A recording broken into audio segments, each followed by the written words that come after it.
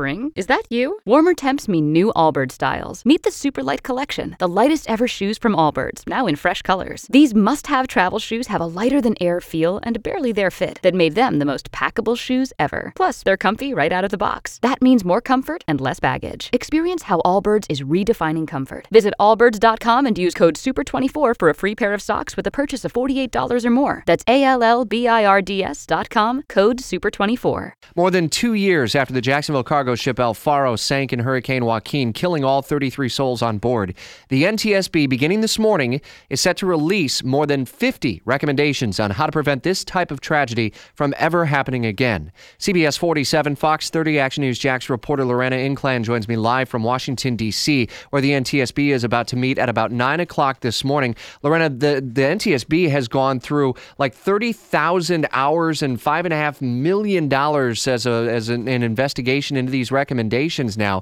So a lot of anticipation about what kind of recommendations may ultimately come out. That's right, Rich. A huge investigation, one of the biggest in the maritime industry for sure. And the NTSB, along with the Coast Guard, as you may remember, they had meetings in Jacksonville. A lot of the things that are going to come out today were things that we learned throughout that meeting. But more importantly, they're going to really drill down on the recommendations to make the maritime industry safer at the end of the day.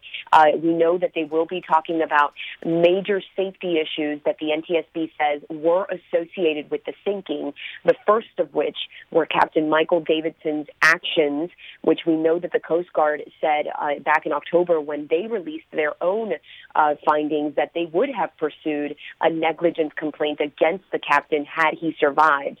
Other things that we will be hearing today will be the currency of the weather information that was available to the crew. We know that there were some issues with that. They may have not had the most up-to-date information on Hurricane Joaquin.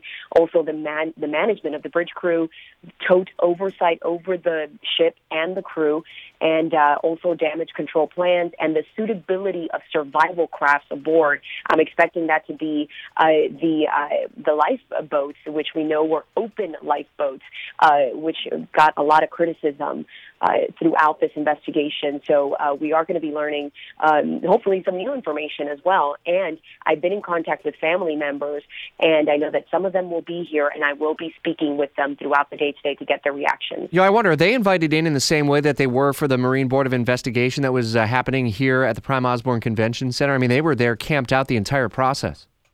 You know what they are? I spoke to one of the family members over the weekend, and he said that they had been invited up earlier to speak with one of the leaders there at NTSB and also take a tour of the facility and take a look at where the investigation went on and things like that. But as far as learning about the findings and the recommendations, they'll be in there just with all of us, with all the media in there as well, because it is an open meeting, and they'll be web streaming it as well. So they're trying to be as transparent as possible with this process.